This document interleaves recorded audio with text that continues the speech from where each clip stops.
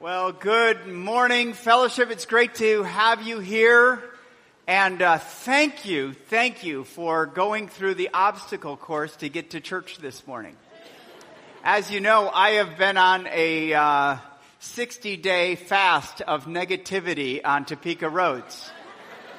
And so every time I go and I try to turn and I can't turn, and every time I hit, gunk on the roads, I go, won't it be wonderful when they're completed? That's how we go positive, right? I think the roads are going to be so luxurious someday. But the city of Topeka did help us out. There was a point when we couldn't turn any direction, either on 10th Street there or Wanamaker. And that was chaotic, and our council people went to work for us, and we were able to change all the ones except the left-hand turn heading north. So thank you for getting here. You arrived. There's a piece of cheese for everyone because we made it through the maze. Okay. Hey, we're starting a new series today. It's called Great Questions, this week and next week. And there's great questions in the world right now, but there's also great questions in our minds that we want church to be a safe place for you to examine and find answers to your questions. We are unapologetic that Jesus Christ is the most important person and most historical event that's ever happened in humanity. But we also have a society that's questioning this, and we want this to be a safe place for you to ask questions. And we're planning this week to answer 5 key questions about the Word of God, and then next week we're going to be talking about some other questions about the way of God, how to follow Jesus and the Christian life. At times, I'm just preparing you, so everyone wake up and listen here for a second. At times, I'm going to be more like a lecture today, but I don't want to be. But it's just the amount of material we're going to cover is going to require everyone for you to engage your mind. And I know some of you thought of the church or even coming here that you check your mind at the door when you walk in.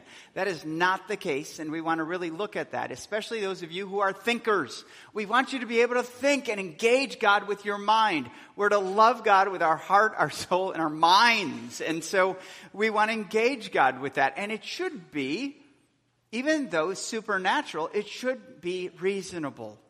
And we're going to be looking at that today when it comes to God's Word. Because here's the reality. A lot of us have Bibles. We have probably in the United States more Bibles per capita than any other country in the world. But we don't use them. We don't use them. I don't know if it just gives us comfort to have it in the house, put it over the fireplace, and I'm religious, so I'll put it up there. So I went Southern there. I'm sorry, we're in Kansas. But it's, for some reason, the Bible gives us comfort, but the daily seeking after God and His Word, we're not doing it. The church isn't doing that. Not just fellowship, the church in general. So for some reason, we like someone to tell us the truth, and we kind of decide on that. Do I want to believe the truth? But the truth has been challenged, and it is being challenged. If you're in college or headed to college, you will have a class, sometimes in a secular environment, about the New Testament or the Old Testament that doesn't believe that it's reliable, that it was invented by the church and forced on us that Jesus was just a good man and the church made him God. He wasn't God before that. And if you read like Dan Brown and Da Vinci Code, which makes for interesting entertainment, but they tend to teach the concept that in 300s, the church kind of developed and wrote their own scriptures and forced it on us. And I'm just going to say, no, we've got to be skeptical of that as they might be skeptical of the Word. It just needs to be able to stand. It needs to be reasonable as we look at that. And the scriptures here is that I just want to tell you is if you feel threatened that the Word is being challenged, I just want to tell you it's always been threatened. It's always been challenged. Ever since the beginning, the Word has been challenged. Let's go to Genesis. Genesis 1:1. In the beginning, God created the heavens and the earth. God creates this world, and He has this pattern of the value of His Word and the power and the authority of His Word. Because over and over through the creation account, you say, and it says, and God said, first thing, let there be light. And what happened? And there was light. That's something. The Latin term for it is ex nihilo, which means out of nothing, God created something. Think about that. Totally different than how we create things. I need raw materials. And so do you. You need something to make something else. And we're creative and we're blessed with ingenuity. And God gave us great minds to discover and explore and invent and create. But whatever we create, we're actually recreating. But God didn't need that.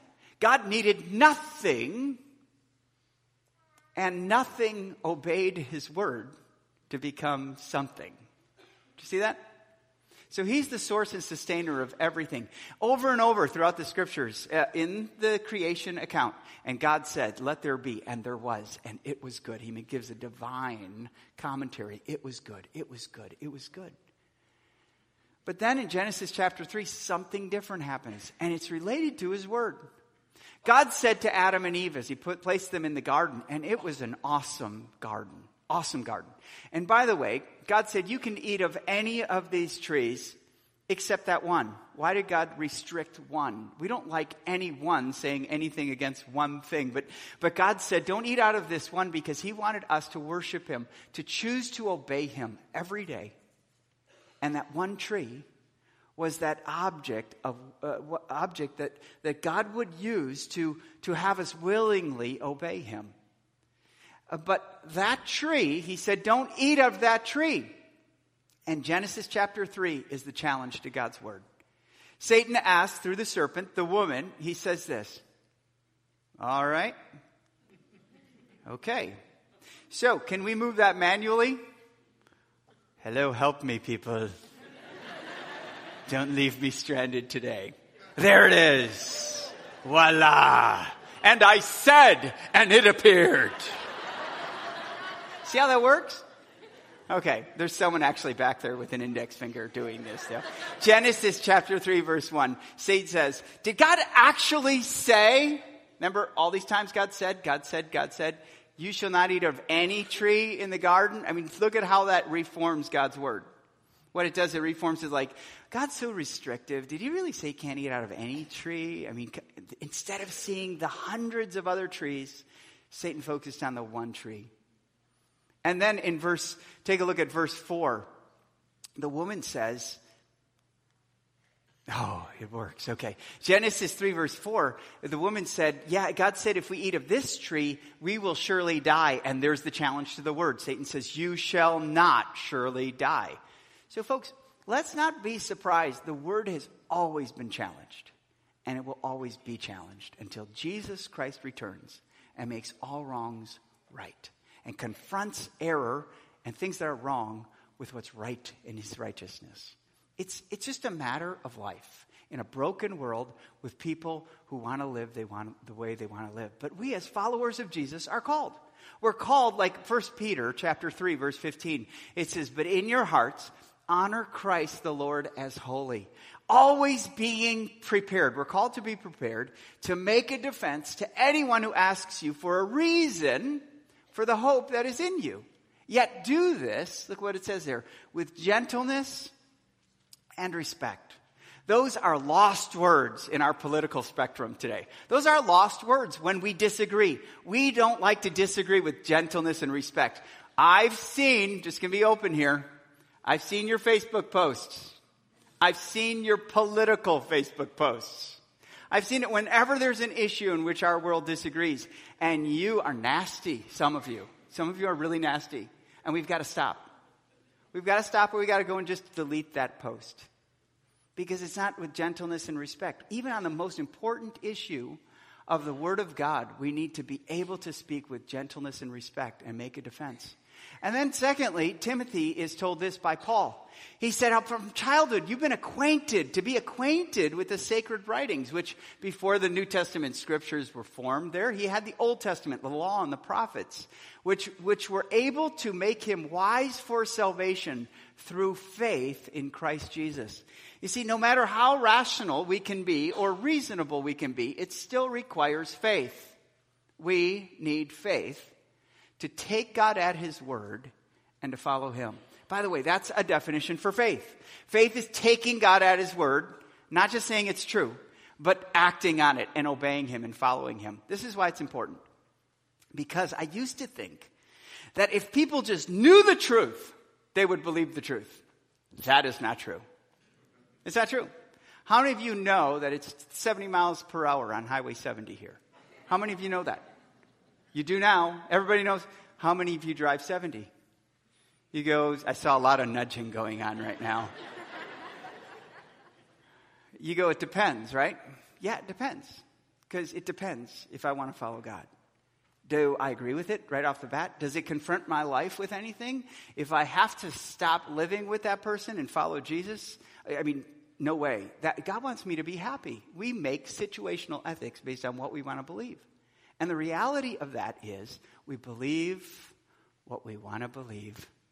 And it's much more of an issue of a heart. We're going to end with your heart.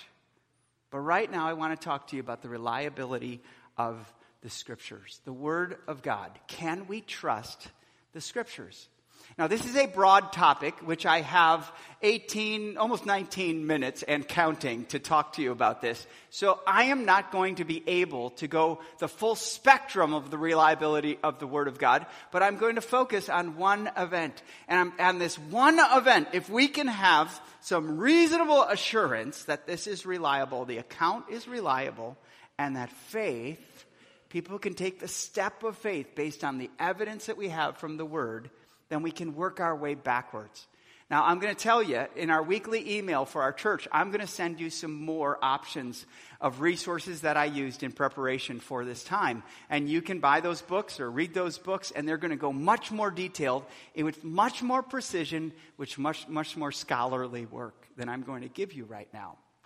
But it exists, and if you're thoughtful and you're a seeker, you will find the reality in that material. Can we trust the Scriptures starts with this question. The greatest historical event in humanity, what was it? I'm going to just put it out there. The Bible is very clear on it. It's the resurrection of Jesus Christ. There we go. The resurrection of Jesus Christ was the greatest event in human history. If you look at the Scriptures, that's what it shouts. That Jesus Christ lived, he died, and he rose again. Look at how Paul defends it in 1 Corinthians verse 15. He says, I delivered to you as of first importance. In other words, my number one priority to you in church in Corinth is this. And I received it. That Christ died for our sins in accordance with the Scriptures. That he was buried. That he was raised on the third day in accordance with the Scriptures. But then he goes more scientific here. He said, and then he appeared, the risen Savior appeared to Peter. And then he appeared to the rest of the 12. And then he appeared to over 500 people in Jerusalem, the very place where he was crucified and died. He appeared physically. People saw him. People touched him. It's the number one event in human history. And therefore, everything in the Christian faith hinges on this reality. Everything. Look what Paul, just focusing in more on 1 Corinthians 15, verses 13 to 14.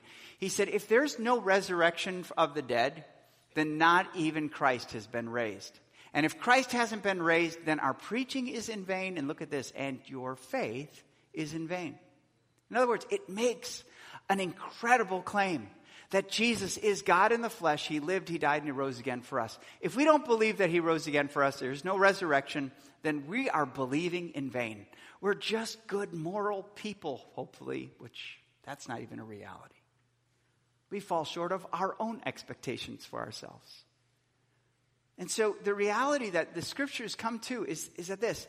The defense of the Word is upheld by the reality of the resurrection. And so what I'd like to do is spend our time talking about the reality of the biblical account of the resurrection. Did it happen? Is it reasonable to believe that this event happened and that Jesus is the Christ, the Son of God, and you put your faith and trust in him? Look at what Paul says. If in Christ we have hope in this life only, we of all people are most to be pitied. I think this is a really crucial passage. Because a lot of people come to Jesus and say, Jesus, make all my wildest dreams come true. Jesus, help me have this person like me so I can be married and be happy ever after. Others of us go, Jesus, help me get a job, help me get a raise, because we want life the way we want it. We want Jesus to serve us. We don't want to serve Jesus. And a lot of people follow Jesus for what they can get from him, not to what they can give to him, which is your whole life, is what we're called into. And so if we're just trusting Jesus because he's a moral man and we want to be moral people, people were dying, and people today are dying for the truth about Jesus. And we're to be pitied if that happens to us and he really didn't rise from the dead. So scriptures are clear on that.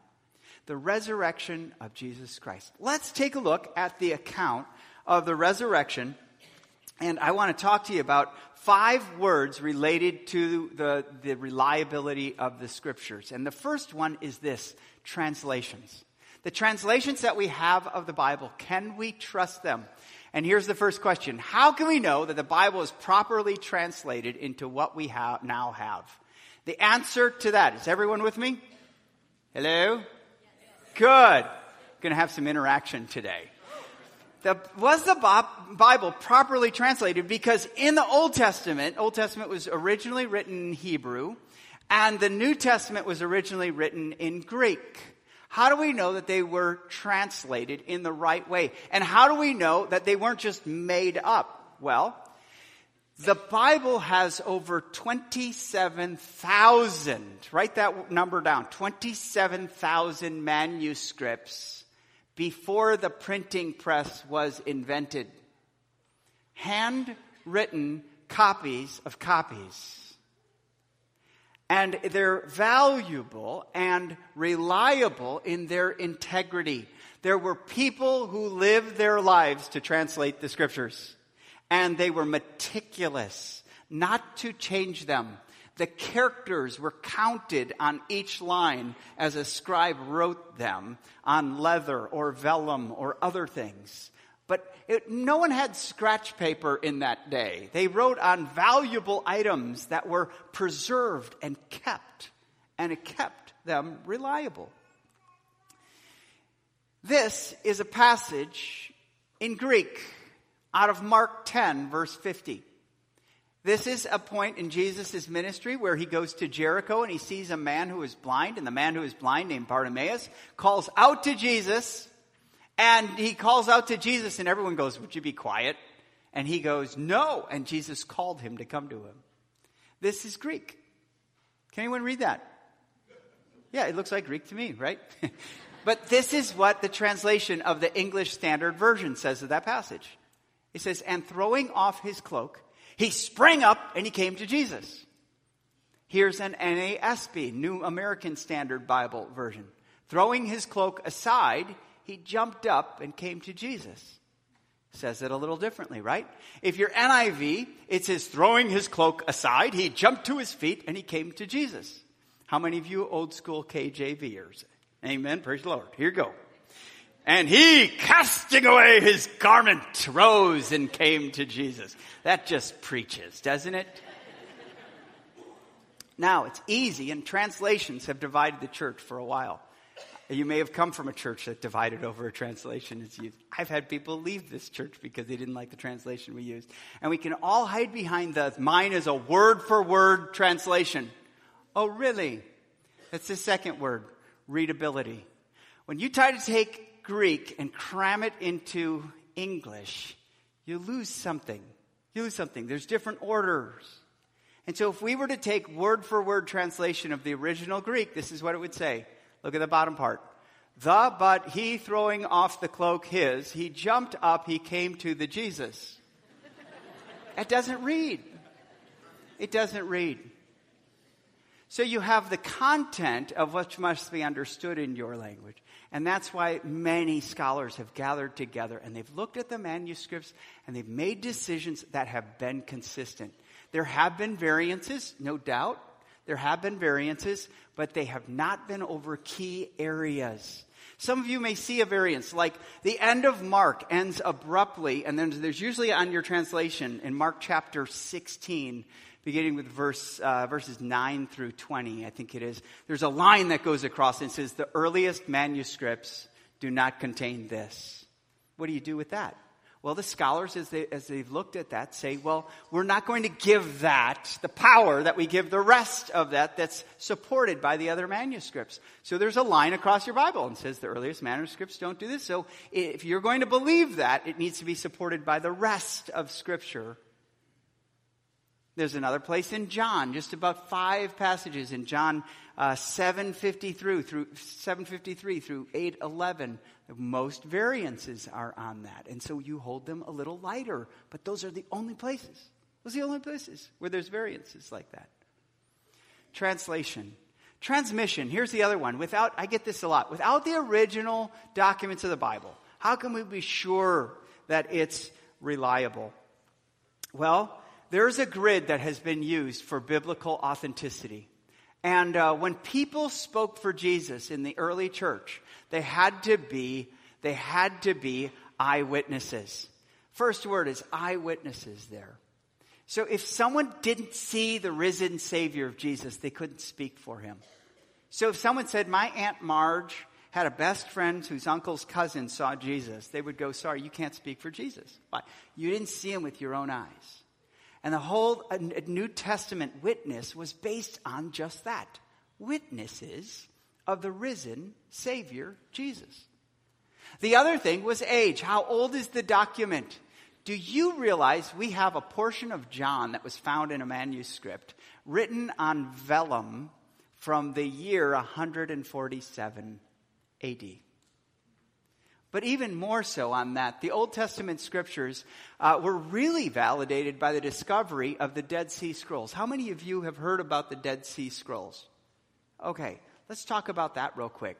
The Dead Sea Scrolls was a community of scribes, Jewish scribes at the time of Jesus, and they lived out in the wilderness in an area called Qumran, which is just to the north of the Dead Sea. And it's up in these cliffs, and they hid, and they translated the Old Testament scriptures, and they hid them in caves because Rome was coming and was going to destroy everything. So they hid them in caves. So 1940 years pass, and this Bedouin shepherd boy is looking for his lost sheep. And he takes a rock and he throws it into the cave, and instead of "ma," he hears crash. He goes into the cave and he finds the greatest archaeological find in our time frame.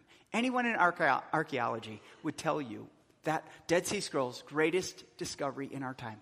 Because it was major portions of the Old Testament scriptures that were translated. And here's why it's significant. Because before the Dead Sea Scrolls discovery, we had the Old Testament scriptures and manuscripts from the year 1030.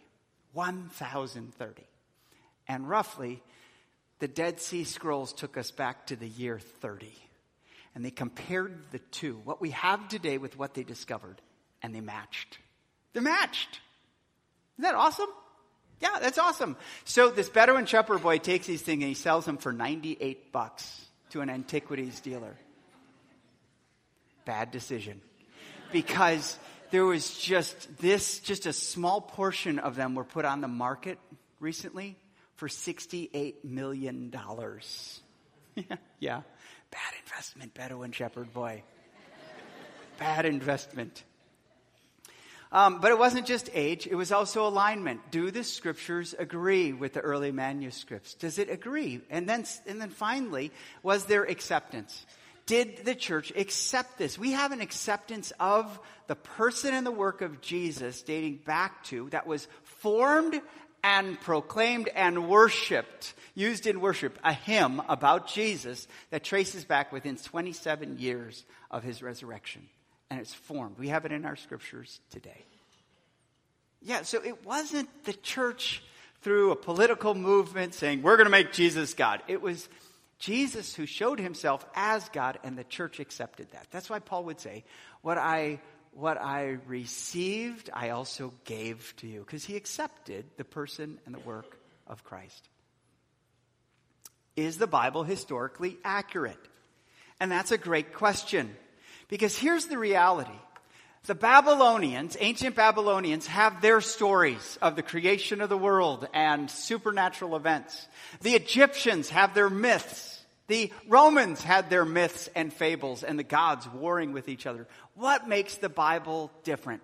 And the answer to that is how it's presented. How it's presented. If I'm going to tell you a fable, I usually start out with once upon a time, right? But if I tell you history, I'm going to speak like a historian. Let me give you a witness. First witness, Luke. Look at how he starts out his account in Luke chapter 1, verse 1. Inasmuch as many have undertaken to compile a narrative of the things that have been accomplished among us. That's historian talk. That's not, Grandmother Goose telling you a story. This is history, and he presents it as history. Secondly, look at John 1:1. How many of you have a scientific mind? You like to see it before you believe it? We tend to do that. He writes this, that which was from the beginning, which we have heard, which we have seen with our eyes, which we have looked upon and have touched with our hands. So catch this. We heard of him, we saw him, we touched him. Jesus resurrected from the dead.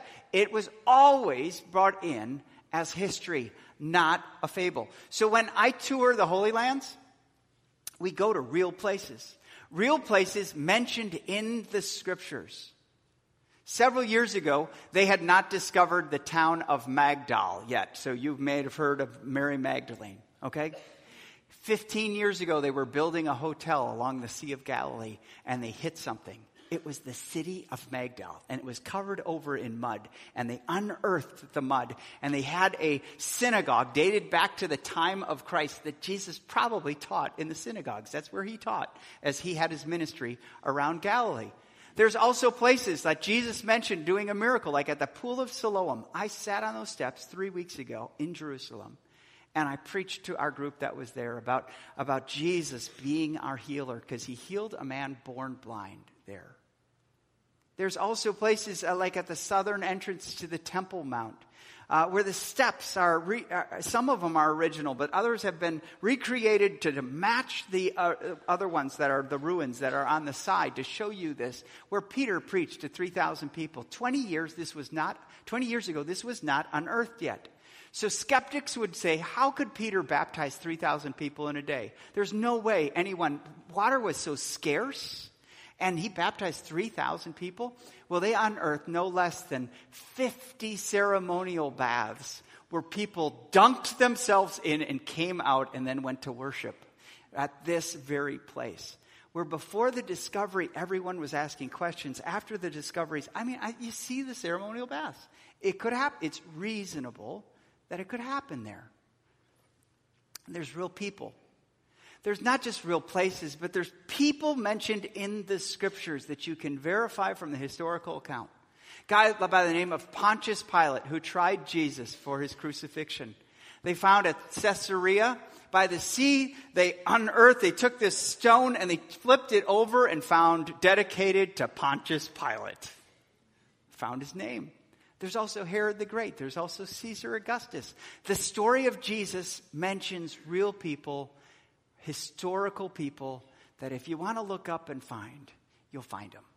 They're not made up people. They're real people. And therefore we can say that step of faith then is reasonable, because we have the truth of real places with real people. How do we know the events in the Bible really happened? And that's why I want to just focus on that resurrection of Jesus and go back to that account, because on resurrection morning, we celebrated at Easter, the angel said to the women who were at the tomb, "He is not here, for he has risen, as he said. Come, see this place where he lay, then go and tell his disciples that he has risen from the dead." So we're always called to look at the evidence, to make a decision, and then tell others about the risen Savior of Jesus. So there's three things that really push the validity of the resurrection. The first thing is this: an empty tomb. He's not here. He's risen, just as he said. The disciples had to be taught that. They were not expecting a bodily resurrection of Jesus. It was totally new, that whole concept of a resurrection. It's not something the church made up or they made up. That's why they didn't believe in Jesus before it, and they struggled to believe him after. He literally had to appear and said, look at me, touch. Thomas, down here and here. Okay, now stop doubting and believe. The empty tomb. Skeptics have said, oh, they went to the wrong tomb. But the scriptures are real clear. It was a tomb in which no body had yet been laid, and it was given by a wealthy man. For 150 years, the Jews would bury like this. They'd have an inner chamber. Sorry, I'm getting into the details here. We go PG-13 here, okay? The body is laid on a stone. It's wrapped with ointments, and people leave the grave. And it rots. And in a year, they gather up the bones and they put them in a bone box. And it's the size of their femur. Your femur right here is the longest bone in your body. And so they'd build that box out of stone and they'd place your bones in it and they'd put it in an upper chamber. So it's important that Jesus would not be in a tomb that other people were in. It was a new tomb. We went to a tomb like this in Jerusalem to celebrate the resurrection. And that's how it was built, into the rock, but it took a lot of work. And so it had to be someone who was wealthy to give that. Typically someone crucified by the Romans would be thrown into a mass grave. Something unique had to happen with Jesus. And that's what happened with Joseph of Arimathea, putting him in a tomb. But then there's also the resurrected body of Jesus. Skeptics have questioned that. Maybe he was in a coma when he was taken off the cross. He was placed in the tomb. 3 days later, he wakes up and he appears all healthy. And I would simply say, you don't know Roman crucifixion. They didn't mess around. They beat the body. They nailed the body. And they made sure the body was dead. They just did it. They just kept poking it until it died. Okay, so it's not going to be something that was, they were soft-handed on Jesus. No, they made sure there was people's jobs on the line, that whoever they crucified died. Jesus died, according to the scriptures. And then the faith of those who saw the resurrected Jesus. They had a life-altering faith. In other words, Peter denied Jesus before the death and resurrection. After, full on, willing to die for Jesus. He was crucified upside down. They were going to crucify him like Jesus, but he said, I will not die like my Savior. They crucified him upside down. This is person after person who lived for Jesus and died for Jesus. And so trust. Can we trust it? What is the main goal of the scriptures? Now, I know that we could start here with this question. But I was intentional. I wanted to show you that you don't check your mind at the door of biblical reliability. You can really, it holds up to scrutiny. Remember, 27,000 manuscripts before the printing press that we have. What's the main goal of the scriptures? Let me quote John chapter 20, second to the last chapter of John's account of Jesus. He writes this. Now, Jesus did many other signs in the presence of disciples, which are not written in this book. But these are written so that you may believe that Jesus is the Christ, the Son of God, and that by believing, you may have life in his name. Can I just tell you that? What it comes down to, it's not, the first question is not, is the word reliable? The first question is, what do you think about Jesus? Because here's what I've learned. If you don't like me and you don't trust me, you think the worst of me and you change my words. We do that when we're upset with someone. When we're offended by someone, we fill in the lines and we always think the worst and we believe the worst about them. When you trust Jesus, you take his word and you accept it. And so what it comes down to is ultimately this scriptures that we have is the main goal is Jesus lived, he died, and he rose again for you. These are written so that you would believe in him. You would stop trying and start trusting. You would stop trying to work your way to God and start believing in him as the way, the truth, and the life. And that you would live life in his name. That you would live more like Jesus. And that's what it comes down to. So, where are you with Jesus? Ultimately, this word is written so that you would put your faith and trust in him. Now, some of you have come here from a tradition that is working your way to God, whether it's a background within Christianity or outside of Christianity that just thinks I can work my way to God, that I'm not as bad as that person. I'll do my part, God will do his part. And what we come down to, if that were true, Jesus would have never had to come, live perfectly for you, die on a cross, and rise again on the third day. But since we cannot be good enough, Jesus came, he lived, he died, he rose again for us. Trust his work for you. Put your faith and trust in him. Would you bow your heads? I'm just going to ask you, if you'd like to respond to Jesus, would you do so right now? Would you simply pray and reach out to God and say, God, I get it. Jesus lived for me. He died for me. He rose again for me. Thank you for forgiving me of my sins. I trust in you. I turn from my sin, my own way, my own rebellion of wanting to live life on my own terms, and I trust and follow you. Whatever that's going to look like, I pray that I would trust you and follow you. Heavenly Father, I thank you for everyone in this room. I thank you for the reliability of your word, which does stand up against the skepticism of this world and even of our own hearts, and speaks to us the truth. You would never lie to us. You always tell us the truth because you love us and you want your best for us. Thank you for Jesus, the author and perfecter of our faith. It's in his name we pray. Amen.